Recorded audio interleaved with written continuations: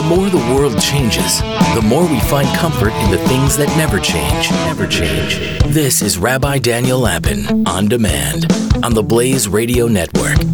Welcome to the Rabbi Daniel Lapin Show, the show where I, your rabbi, reveals how the world really works. Thanks for being part of the show, and thank you for all you have done in the last little while to tell other people about the show and promote the show. Much appreciated. Well, we're just about ready for takeoff, so now would be a good time to encourage you to put your seat back up to the fully upright position and stow your tray table safely in the back of the seat in front of you. And if, by any chance, you are intending to reach a destination where you will be massaged with warm butter, now would be a good time to get off this flight.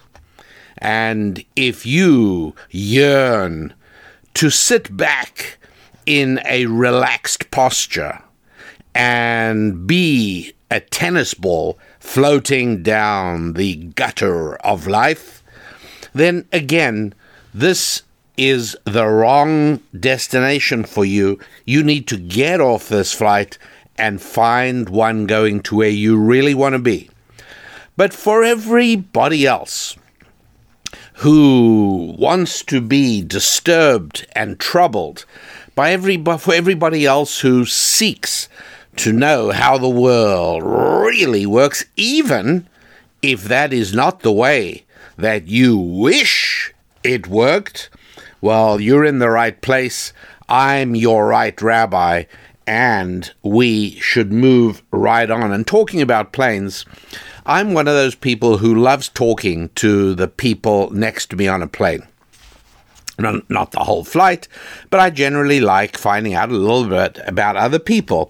And I have got into the habit of not saying, what do you do for a living? Which sort of, first of all, I don't like the tone of it. The tone of it is selfish. And also it has a sort of slightly nosy kind of feel to it.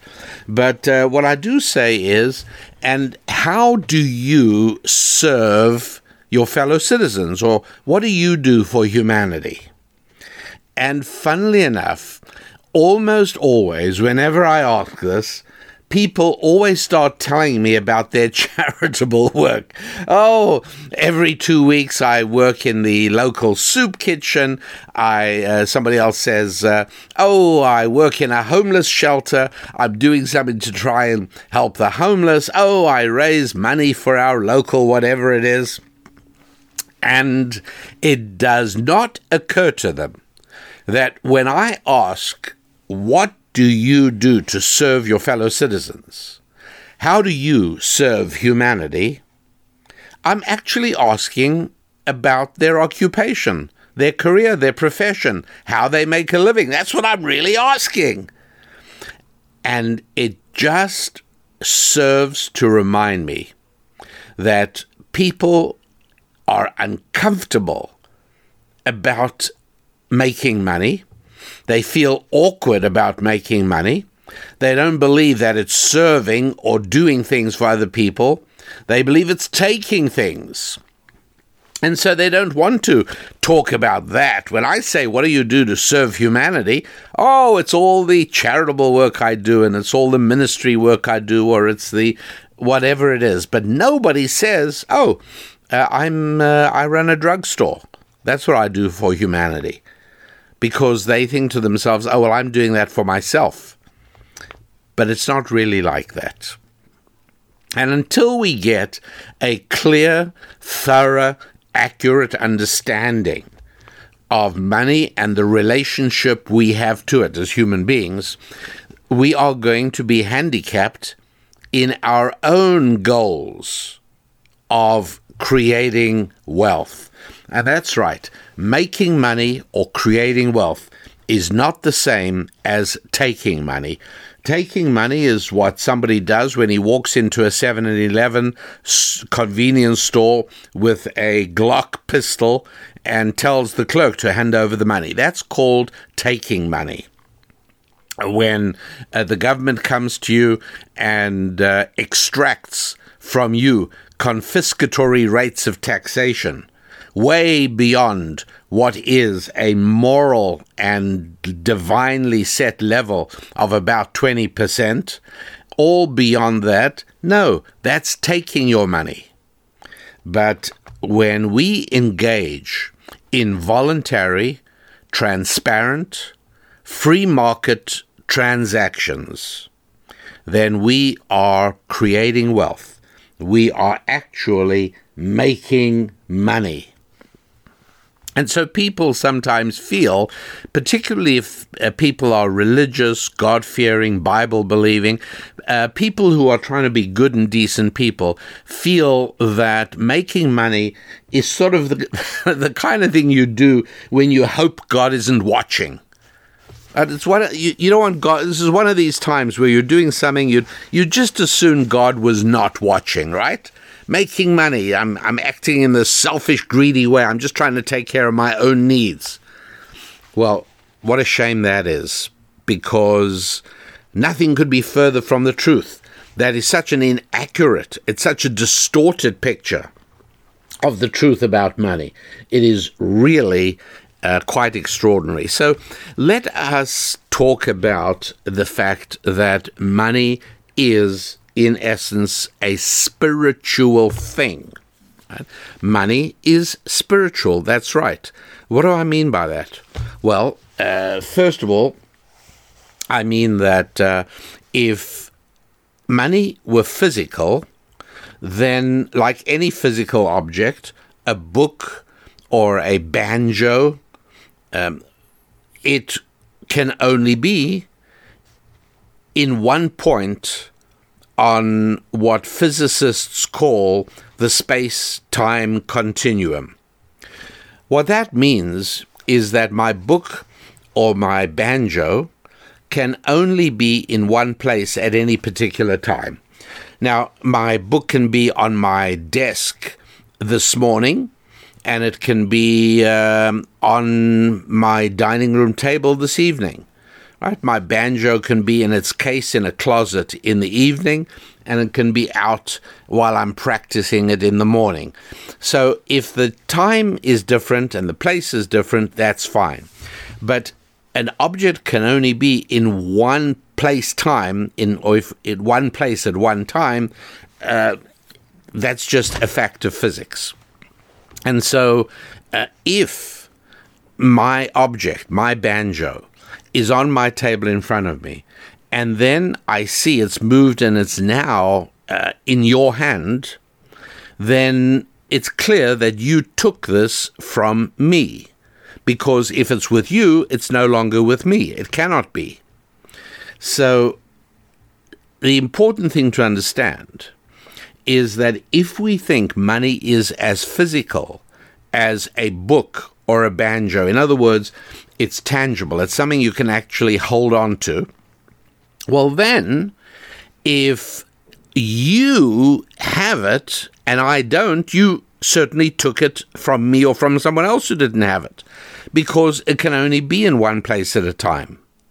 And so as a result of that, if I have money and then I don't, but you have a whole bunch of money, well, that's just a little bit like if I have 5 bottles of wine and you have 3 bottles of wine and somebody else has 7 bottles of wine, and so altogether we got 15 bottles of wine, and then we look and there's a fellow sitting near us who's now got 15 bottles of wine in front of him, and all our wine is gone.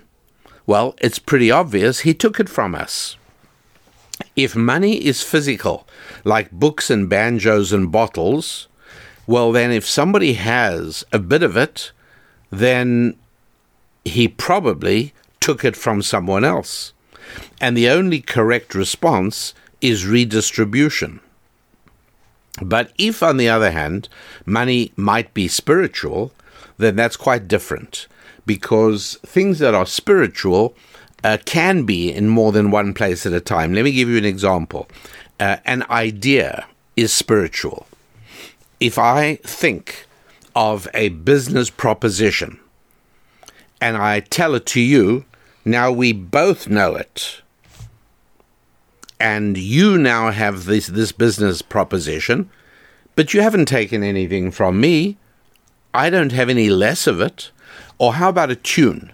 Now, a banjo might be physical, but the tune I play, what happens if I teach you the tune of dueling banjos? You never knew it before, but now you do. And now you walk away whistling the tune. You haven't taken anything away from me, right?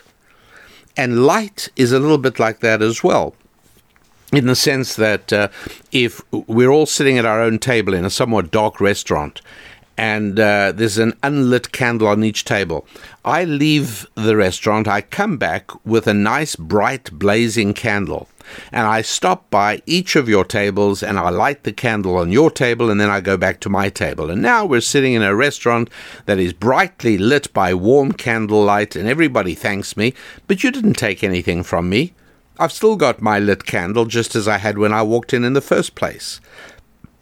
But light serves as a very valuable metaphor for a spiritual object. It's one of the reasons that it's the first thing we see spoken about at the beginning of the story of creation in Genesis. It is the transition point between spiritual and physical, and that's one of the reasons that an idea is often thought of in light terms. What an enlightened concept. What a bright idea that is, or how bright you are. The idea here, again, is that if I share a business idea with somebody else, then that person has got something that is in no way diminishes what I have. We both have it. We might decide to collaborate on it. Or perhaps it's an idea that several people can execute at the same time. But however it works, a spiritual thing isn't diminished. What socialists get wrong is they assume that nothing in the world that matters cannot be seen or touched or weighed or measured. And so they are completely uncomfortable with the idea that money is spiritual. They utterly reject it. And if money is physical, then it means that you must have taken it from somewhere else, if you've got some, and the only fair thing is to get it back from you in the form of redistribution. And this is completely logical. People who believe this they have made their fundamental error long ago in terms of whether spirituality exists in the world. This is one of the reasons that irreligious societies, secular societies, atheistic societies, societies moving further and further down the dark road of secularism, also become more and more economically dysfunctional, because they're making this fundamental error that money is physical.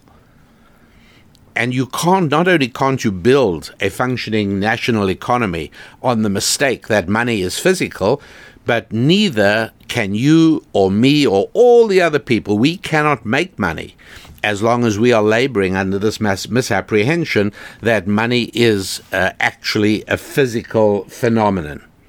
And so when we realize that money is spiritual, and it can't be touched. Well, oh yes, it can. What about those metallic discs clinking in my pocket? All right, fine. That is money. You're right. And what is the value of that money?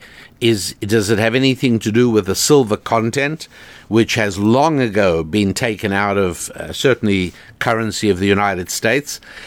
No. It has to do with a social convention. We write on that a metallic disc, 25 cents, and we call it a quarter, and we've got a rough idea of its value. But here's the funny thing. That value seems to vary. What that quarter can buy today is not the same as what it could buy yesterday or the day before. And we have no idea what it'll be able to buy tomorrow.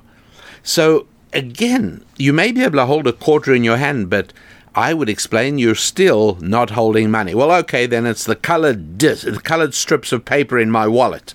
No, it's not that either. How about if I write a check? Is that money? Well, yes and no. Okay, fine. It's the orientation of iron oxide molecules on the brown magnetic strip on the back of my credit card. That's money. Well, yeah, no. Okay, how about if I shake hands with you and I say, I'll give you $10 on Friday? Have we just put money into play? Well, yeah. So which is it of all these things? Well, it's sort of all of them at the same time.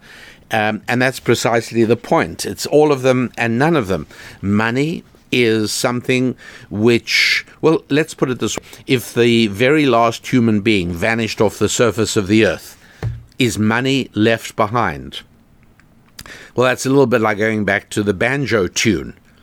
Is there music? Let's say the last person on earth leaves an MP3 playing away and he vanishes. Now, there's no human beings left on earth. Is there music? Let's say he feeds it through a loudspeaker and it's blasting away before he leaves the planet. He leaves the planet. Now, you might be tempted to say that, yes, there is music, but I would submit for your careful consideration the refutation of that idea. And that is that what he's left playing on the planet before he departed causes vibrating air molecules. But that's not music. Music only comes into being in between the ears of a human being. The music enters our head, enters our oral canals, vibrates our eardrums, and that causes nerve sensations to travel down nerves into the brain, which our brain then interprets as a happy tune or a sad tune or whatever sort of music it is. But there's no music before it reaches a human soul. No, not at all. If the last person leaves the planet, is there money left on the planet? Well, of course. There's piles of gold in Fort Knox, and there's currency sitting in the cash registers of shops all up and down Main Street. Sure, there's money left in the world. No, there isn't. There are strips of colored paper. There are metallic discs, but they're not money. Only human beings bestow monetary value on objects, or sometimes even just words. I'll pay you $10 on Friday. That's money, but that's only because two human beings who trust one another are functioning. Now, this is terribly important to understand because money and our relationship to money is very irrational. And I've mentioned in the past, one of the reasons, there are several reasons, but one of the reasons that economics is called the dismal science is because it doesn't behave like any known science. And you know why that is? It's because people are irrational when it comes to money. That's the hard thing that people do not always understand. The fact is that when it comes to how people relate to money, either in what they're willing to do to acquire it, or what they're willing, how much of it they're willing to give in order to get other things in its place, very often there are irrational assumptions, right? That happens all the time. People do that all the time. Let me give you an example. Let's say you go to a car dealer, and and you tell him the car you want. You've done all your homework. You've searched on the web, and you say, "This is the car I would like to buy," and I want it specifically with this upgraded sound system. So he says, well. He says, I can get you that exact car you want in the color you want with exactly the sound system you want. It'll take me 3 days to get it here. However, right there on the lot is the same car, same color, but it's got a better sound system. It's $300 more than the one you want, but you can drive it home today. Well, it's well known in the car industry that in that scenario, most buyers will take that deal. They'll pay the extra $300 and drive their new car home now. But imagine if the same dealer said, okay, fine, I'm really sorry. We do not have the car you want with the sound system you want. We don't even have anything close. But I can get exactly what you want in 33 days' time. However, a model that is exactly the same in every respect, except it's got an even better upgraded sound system for $300 more, that you can have in 30 days. Now we know that the overwhelming majority of buyers will rather wait 33 days to get the exact one they wanted, rather than get the different one 3 days earlier. This would be an example of irrationality because you've already demonstrated that you are willing to save 3 days and pay $300 more. So why is that only true when it's a delay between 0 and 3 days and not for a delay between 30 and 33 days? On paper and mathematically, that makes absolutely no sense. But I know that that's probably what I would do. And it may even be what you would do as well. It's irrational, but human beings are more spiritual than we are physical. I cannot explain why I would take that choice rationally and mathematically. Spiritually, I have no trouble. I can explain it very easily on a spiritual level. Easily. But economics, as it's taught in kindergartens, which is what I call colleges and universities because they infantilize people, kindergartens like pretending that economics has nothing to do with a spiritual reality. I should point out that one of the great masters of economics, who always gets quoted, of course, is Adam Smith. You know, specialization and everything. And this is from an amazing book he wrote, published in the same year of America's Declaration of Independence in 1776. It was called The Wealth of Nations. But what very few people know is that well before that, Adam Smith wrote a book called The Theory of Moral Sentiments. And it was a book about spiritual reality. And so I want you to at least be aware, even if at kindergarten they told you differently, and even if other people tell you differently, I want you to be aware of a secular bias in the culture that is going to try and conceal from you the essential, timeless truth that anything having to do with money is much more a spiritual matter than a physical or material matter. That is just how it really works. If you think about even coffee, when a certain international coffee chain came into existence, and until they advertise on this show, they don't get their name mentioned. That's all there is to it. But a certain international coffee chain came up with this incredible idea of, hey, why don't we charge people $3 for a cup of coffee? Well, I'll tell you why we shouldn't do that. It's because on every second street corner, there's a diner where you can get a cup of coffee for 45 cents. That's why we shouldn't start a company selling people coffee for $3. Ah, yes. But how about if we can change people's perception of what we call an anchor price? As long as people have an anchor price of 45 cents for a cup of coffee, they're not going to pay $3 for a cup of coffee. But what happens if we can persuade them that this is something totally different? This is nothing like the cup of coffee in the corner diner. No, this is an entirely different experience. This is going to be sustainable coffee, ethically harvested by noble farmers on the slopes of Mount Kilimanjaro in East Africa. And it's going to be made for you before your astonished eyes by highly skilled coffee specialists.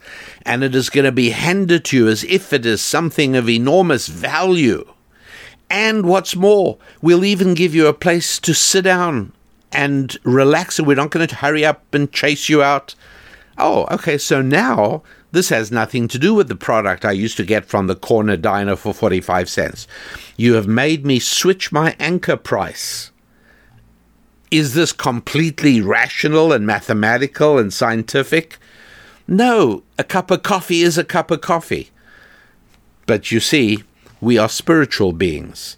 And I'm sure I don't have to tell you that our emotions are part of our spiritual reality. They are not part of our physical or material reality. And those of us who are aware of areas of holistic health, we understand that what goes on in our soul and our minds shapes what happens with our bodies. And we all know that when placebos work, it's astonishing because mathematically, physically, materially, they shouldn't work.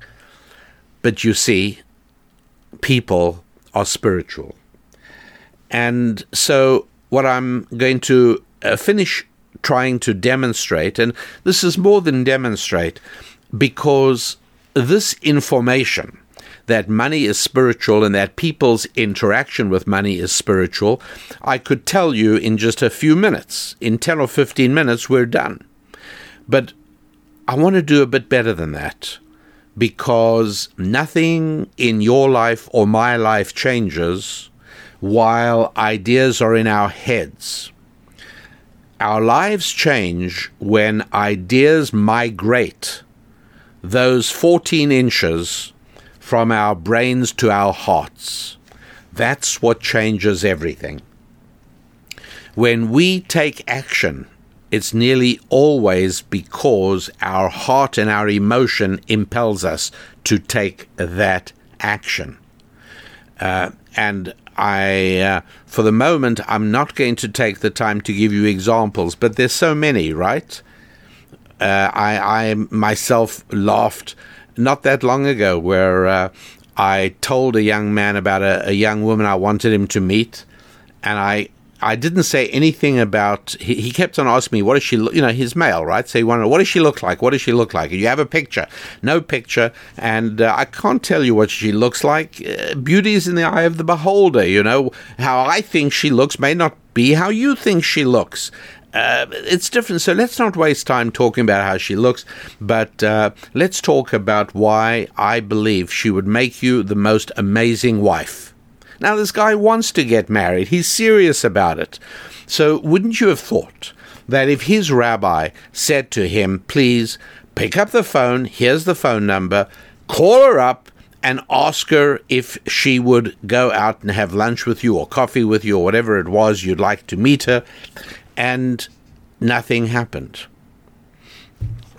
He just didn't act because the thought was in his head. But I'll tell you when it changed. And by the way, I think if you have been a devotee of the Rabbi Daniel Lapin show, if you are a frequent flyer on this airline, then you already know that emotional input comes through the eyes. Intellectual input comes through the ears. Material goes straight to the head.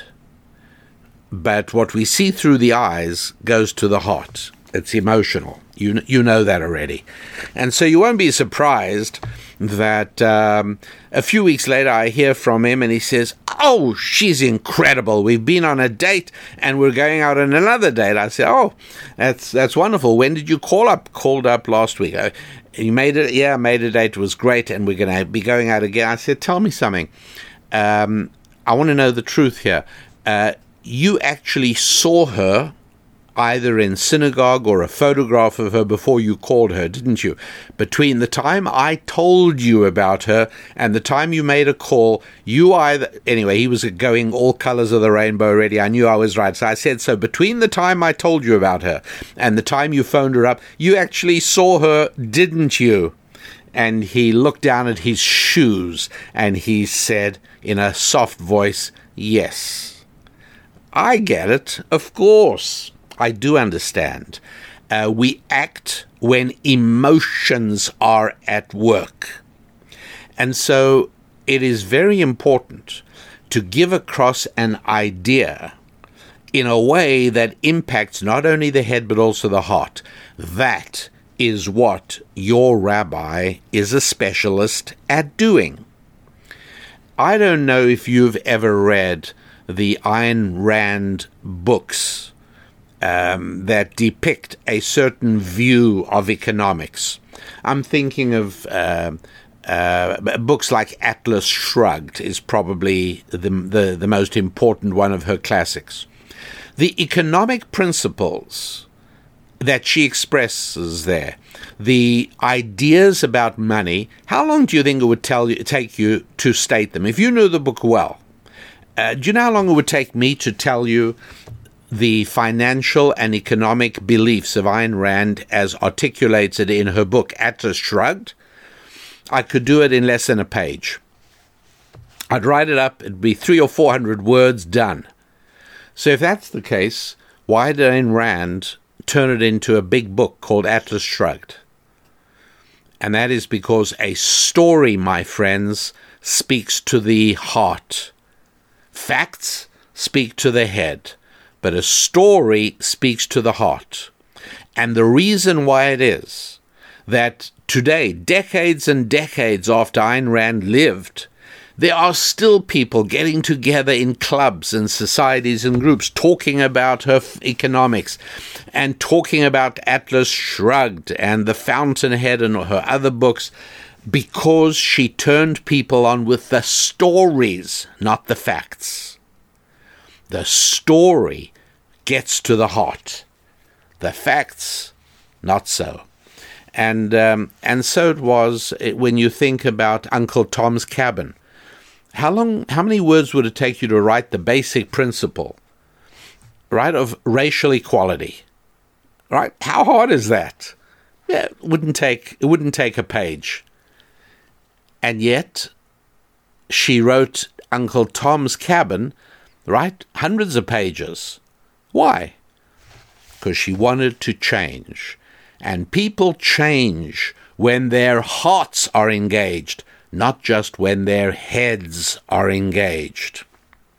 And so, if you are in sales, and yes, hello, if you are in sales, and that means you and you and you and me, who does it exclude? The only people who are not in sales are people who are tenured professors at American kindergartens and Supreme Court justices. In other words, if you cannot be fired, right, then you're not in sales. If you do not have to worry about making a profit, if you do not have to worry about revenue, then you're not in business. You're not in sales. But for all the rest of us, you're a teacher, you're a small business person, whatever you are in sales, even if you don't realize it. And that, not realizing it, might just be one of the biggest obstacles to progress in your financial trajectory. And so we've got to make sure that we understand that emotions, the spiritual side of things, play a huge role in the financial decisions that we human beings make. And then when we realize that money itself is also spiritual, and I tried to demonstrate to you that money is spiritual by showing you that only physical things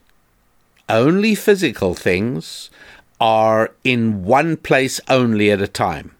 But I can teach you a tune and then we both have it. I can share a light.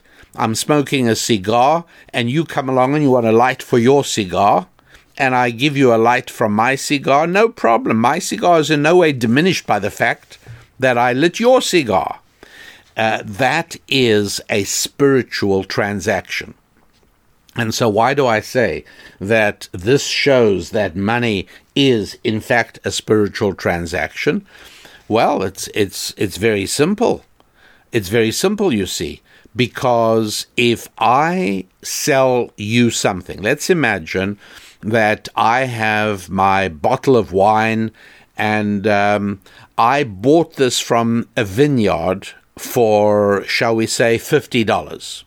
Now, just so you are aware, we all have our vices, we all have our weaknesses, and there's no reason for me to make you think any less of me by telling you what my vices and my weaknesses are. But I will tell you that $50 bottles of wine just isn't one of them. Susan Lappin and I, not only do we not buy $50 bottles of wine, but if somebody poured a drink for us from a $50 bottle of wine, I don't think we would know. We wouldn't realize it. And if somebody gave us a $50 bottle of wine, we would be incredibly appreciative of the gift. And what we would do is we'd carefully put it away, and we will rewrap it and re-gift it to somebody we know who really appreciates good wines. Now, for all I know, some of you are probably saying, he thinks $50 a bottle is a good wine. You got to go to at least $300 a bottle. Look, I don't even relate to this kind of stuff. I don't get it. I'm not saying that I don't have any vices.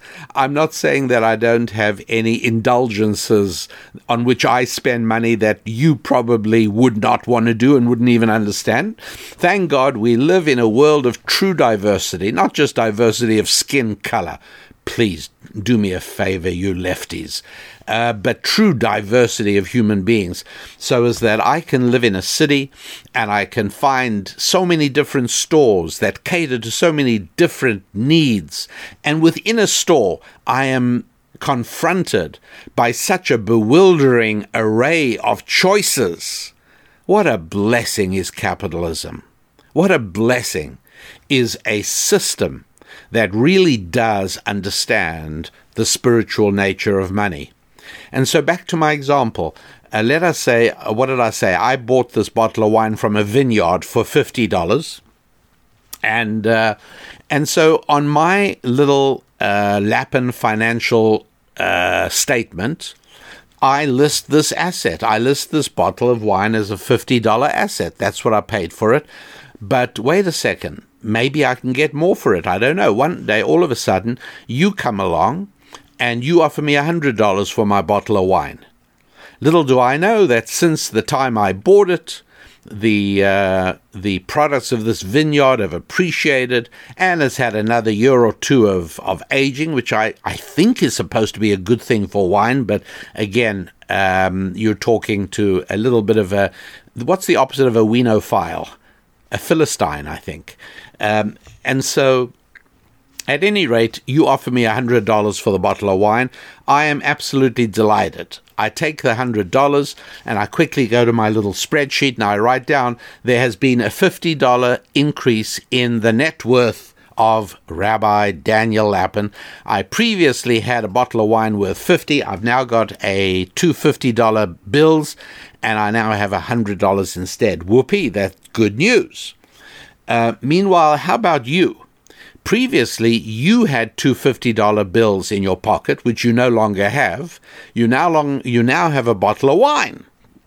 What is its value? Well, there are very good reasons not to employ GAAP accounting principles in this little calculation, because we are really going for the essence. And the essence of it is that I want to figure out what is the value you place on that bottle. I know that it has to be at least $100 or more, otherwise you wouldn't have done the transaction. Nobody put a gun to your head. So you were improving your life circumstance by buying that bottle of wine, were you not? And so I engage my friend to go along and try and buy it from you. And he goes up to you and he says, "Hi, I see you got this bottle of wine from this great vineyard. I know that's a nice bottle of wine. How about I give you $100 for it?" Now, you know what he's going to say.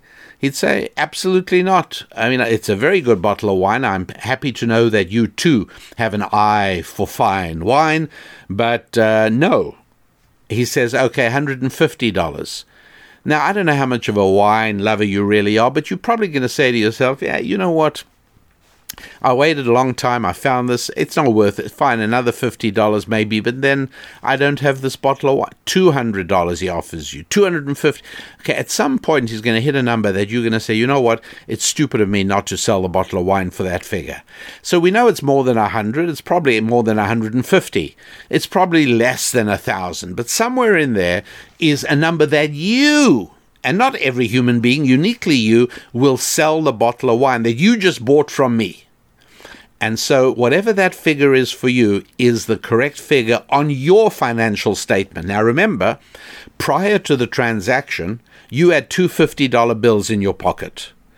And you now have a bottle of wine which you've just sold for $150. Or could if you wished. At any rate, that's what it's worth to you. So you've now got the equivalent of three $50 notes in your pocket. And so look what's happened to you as a result of your economic interaction with another human being, namely me. You had two $50, you've now got three $50. Your financial statement now shows $150. My financial statement went from 50 to 100. And here we've got a situation where I handed something to you, a bottle, you handed something to me, namely 250 notes, and we're both better off than we were before. This is not possible in a physical transaction. Because in a physical transaction, if I give you my book or my bottle or my banjo, you've now got it and I don't have it. And that's why socialists believe in redistribution of wealth. They have to. Because in their worldview, where there is no spirituality, then you have that money because I don't. It moves from me to you. But in a spiritually real transaction, which includes real money, everything changes. The transaction benefits us both. Since the socialist doesn't accept the existence of a spiritual reality, he doesn't accept the existence of a transaction of this kind, and it is therefore essentially banned. The production of profit through private interactions between two individuals is not part of the communist or Marxist tradition at all, but it is in ours. And so making money can only happen in an environment that is open to spiritual realities.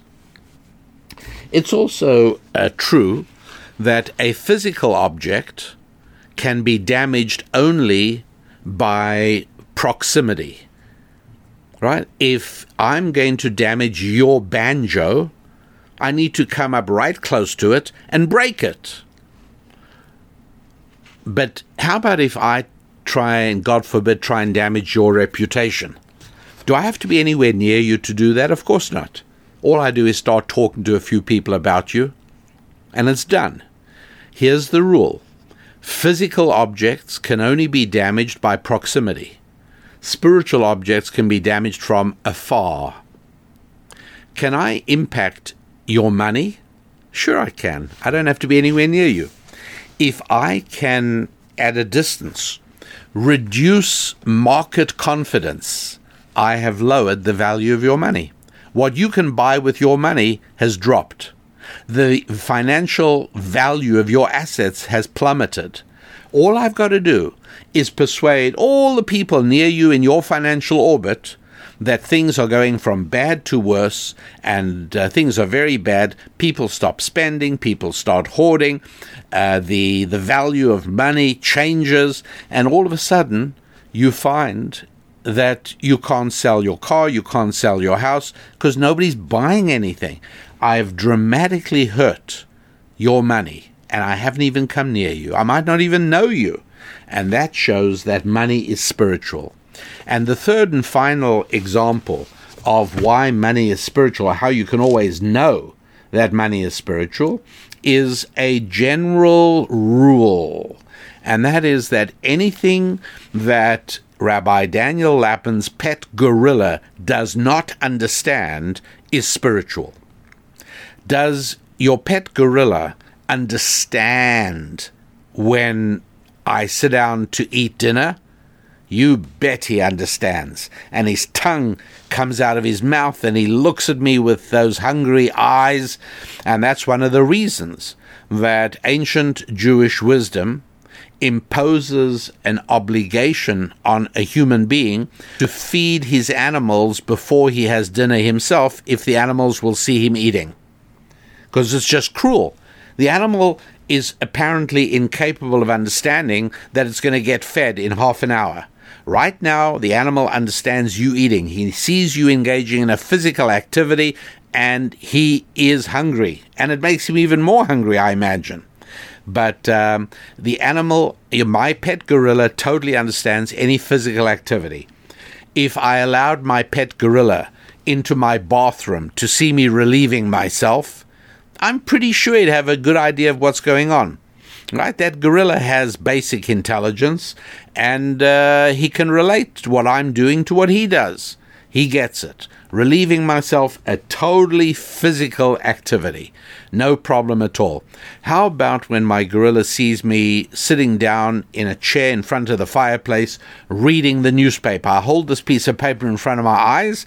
You can almost see my gorilla's brow furrow up in utter bewilderment. He doesn't get it. That's right, he simply doesn't get it. Because that is a spiritual activity, not a physical activity. Reading, physical activity.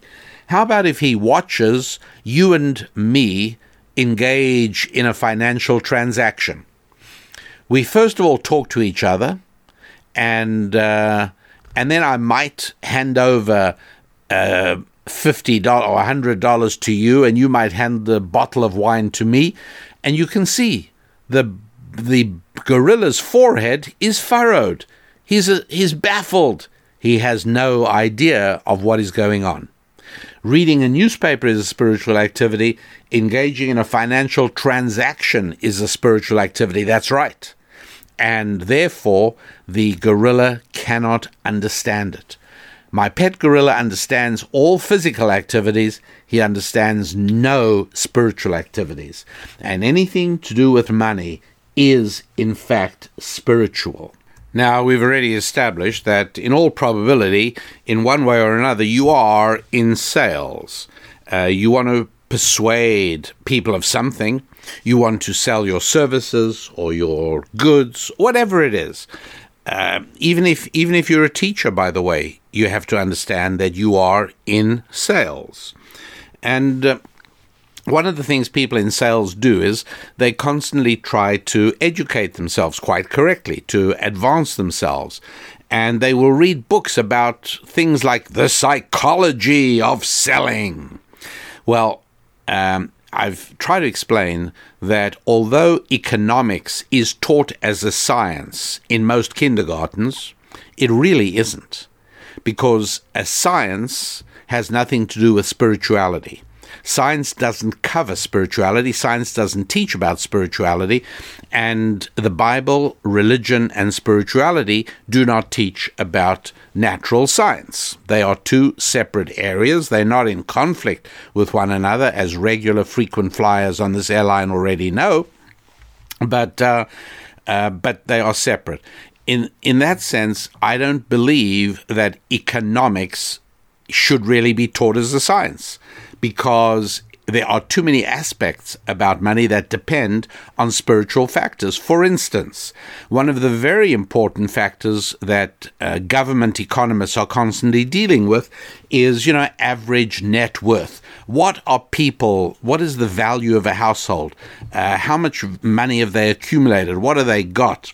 Well, we know that, and this is one of the most disturbing things in economics, we know already for a fact that you can have two human beings who have exactly the same job, the same skills, the same age, the same history, they can even look the same, whatever you want, and they can both make the same amount of money for the same amount of time. And at the end of that period, one of them is worth, a lot of money, and the other is in debt, owns nothing. And this is enormously bothersome to economics, because economics as a science, as it is taught in kindergarten, is that these things are measurable. Human beings are like machines, and if you feed in the same data to two identical machines, you'll get out the same result. And so if you let two identical human beings make the same amount of money at the same kind of job and live the same kind of life in the same kind of neighborhood for the same amount of time, at the end of the day, they should both have the same amount of money, and they don't. The fact is that some people can exert the spiritual discipline to save and invest rather than to spend, consume, and indulge. And other people consume, spend, and indulge not only everything they earn, but even more than that, and they end up with debt. So you've got two people who've got exactly the same chances in life. They're given exactly the same abilities, and they're able to make the same amount of money. And yet, equality of outcome is simply unattainable, because one of them says we've got to live very frugally, and we've got to save our money so we can invest it and buy real estate investments and grow that way so as we can develop streams of passive income, and others do not do that. So right off the bat, right there, you got to see that what happens to money and our interaction with money is spiritual, not physical. If you improve your spiritual understanding and you improve your spiritual strength, you're going to be better with money. That's all there is to it. And one of the great secrets as to why the people of Israel have forever been disproportionately good with money is for a very simple reason. Or at least, I don't want to say the reason, but one of the important reasons is they have a spiritual reality. We develop a spiritual awareness with our mother's milk.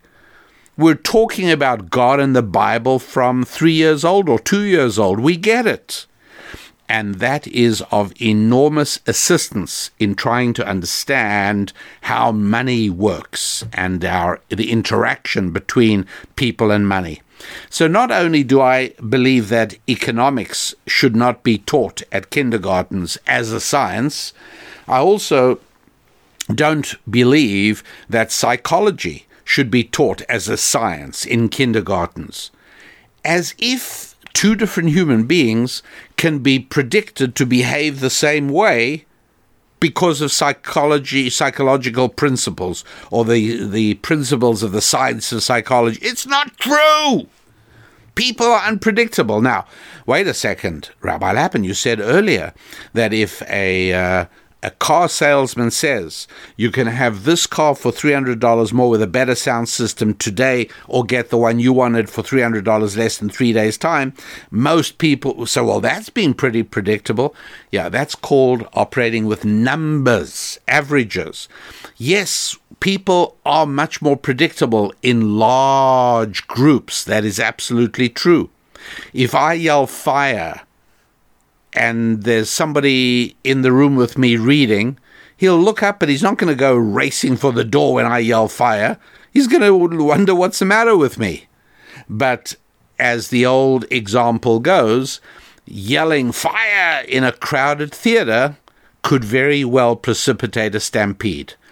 I know with some degree of certainty what 1,000 people are going to do under certain circumstances. I never know what you are going to do, what one person is going to do.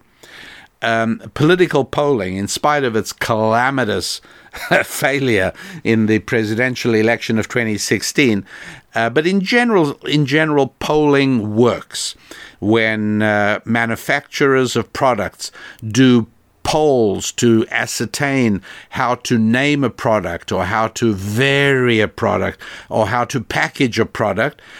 If they ask enough people, that's a pretty good strategy. That'll work. A focus group. No, you can't just ask your Uncle Ed or your Aunt Agatha.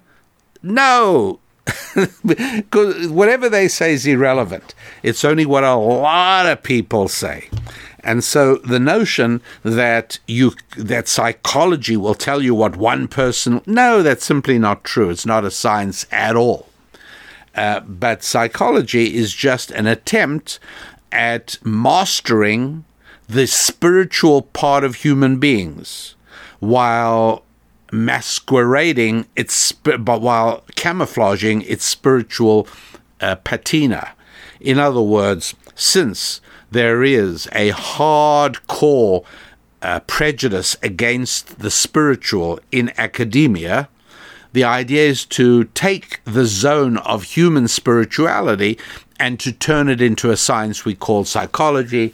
Later on, we also speak of psychiatry. The fact is that both these fields are much harder to practice if somebody is completely ignorant of spiritual reality. And in exactly the same way, it is much harder to be financially effective if you are spiritually illiterate. It's much, much harder. And so for these reasons and many others, when I speak about talking of ancient Jewish wisdom as it impacts faith and family and friendship and finance, it's very much to the point. Because the area of information about which the majority of people are most ignorant, having to do with money, is its spiritual dimensions. That this thing we call money is in itself spiritual. And human interactions concerning money, all human economic interactions, have very strong spiritual dimensions. Very often. There's so many examples of this. There are people who will buy a car when every wise financial guidance would be to lease the car. But ownership provides a spiritual fillip. Ownership gives one a kick. Ownership is a positive thing. As a matter of fact, one of the areas that God disapproves of is ownerlessness. Right? That just happens to be a biblical reality. It's something that emerges from Scripture, that God prefers everything to be owned by people, and not by all the people. Because when something is owned by all the people, then it's owned by the government, or sometimes it's called public, and then nobody owns it. And if you don't believe that, just compare your local FedEx office with your local post office and see which one is cleaner, which one is in better shape, which one is better maintained, which one is staffed by people who actually seem to care. All right? Big difference. Now, obviously, there are exceptions. I don't have to tell you, right? There's the occasional slacker FedEx employee. There's the occasional wonderful, caring, diligent postal employee. I get it, obviously. But again, when we're talking about large numbers of people, we can generalize. It is true, and it really does work. And so, in spite of the fact that I might say one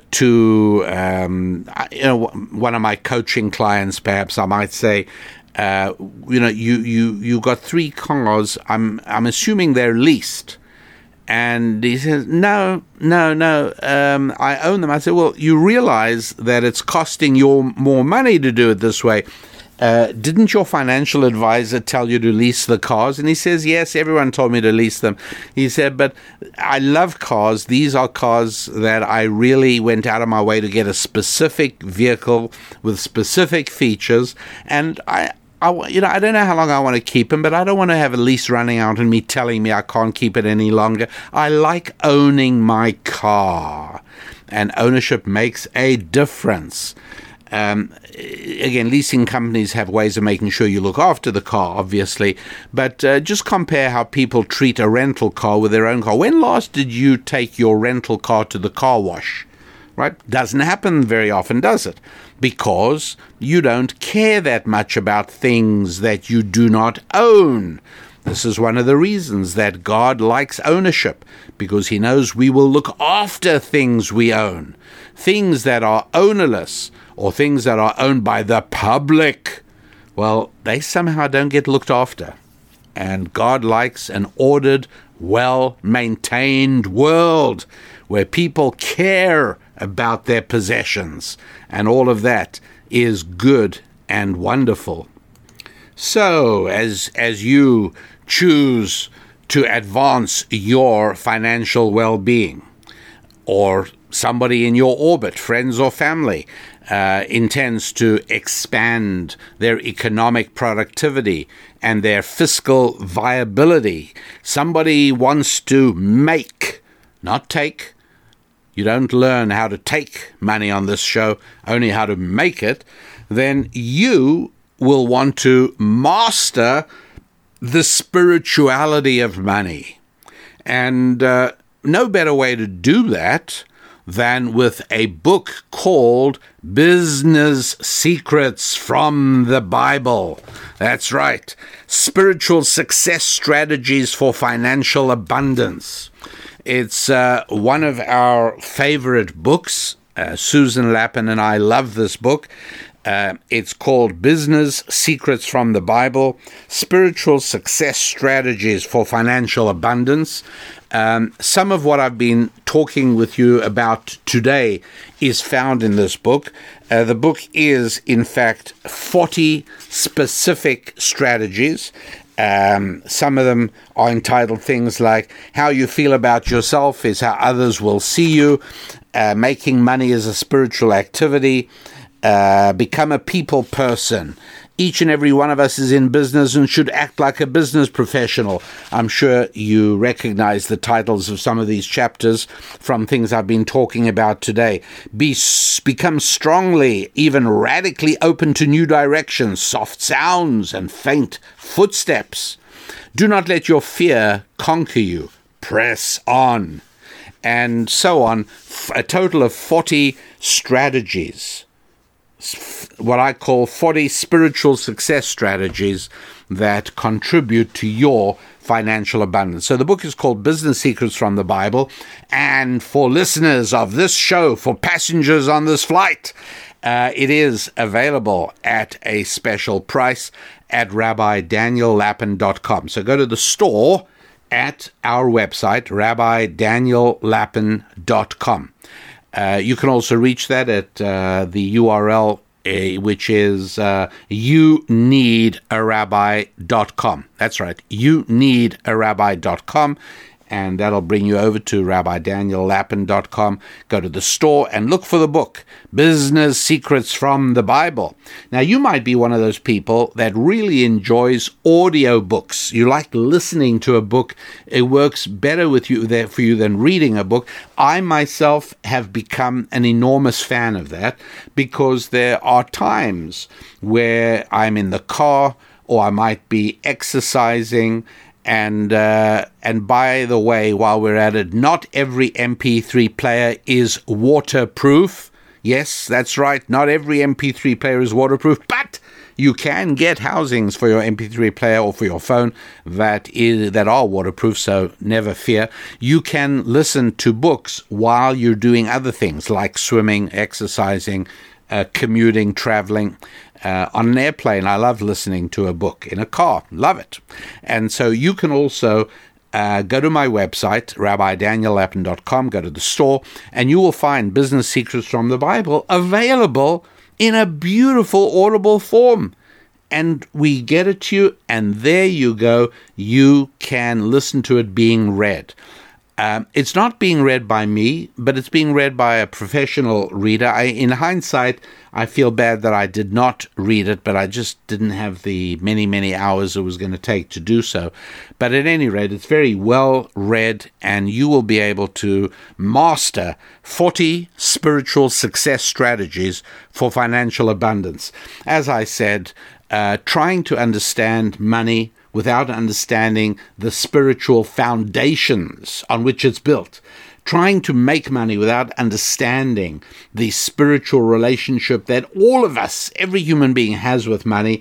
You're handicapping yourself. Why would you do that? It doesn't make sense. So either you or somebody you care about needs the book Business Secrets from the Bible. And I have no hesitation in fairly urgently and aggressively encouraging you to get it, because I know you're going to thank me, not blame me. It's as simple as that, like everybody else. And hundreds of thousands of people have read it and benefited from it in terms of putting to work these 40 spiritual success strategies for financial abundance. That's right. That is part of ancient Jewish wisdom. So, friends, we are approaching the end of our allotted time together for today. I really appreciate you being part of the show. Love hearing from you. So another thing you can do at the website, rabbidaniellapin.com, is go to the Contact Us tab, where it's About Us and then Contact Us, and shoot us a letter. Love reading above all, I love reading the many letters from people telling me how you have put into practice the principles from Business Secrets from the Bible. I particularly love that, and I have many, many, many such letters. Thank you, each and every one of you who has written. It adds greatly to the quality of my life, as I know the book will add to the quality of yours. So until next week, I am your rabbi, wishing you a week of good times with your faith, with your family, with your friendships, and, of course, with your finances. God bless. Spilling ancient solutions to modern problems in areas of family, faith, friendship, and finance. This is Rabbi Daniel Lapin On Demand on the Blaze Radio Network.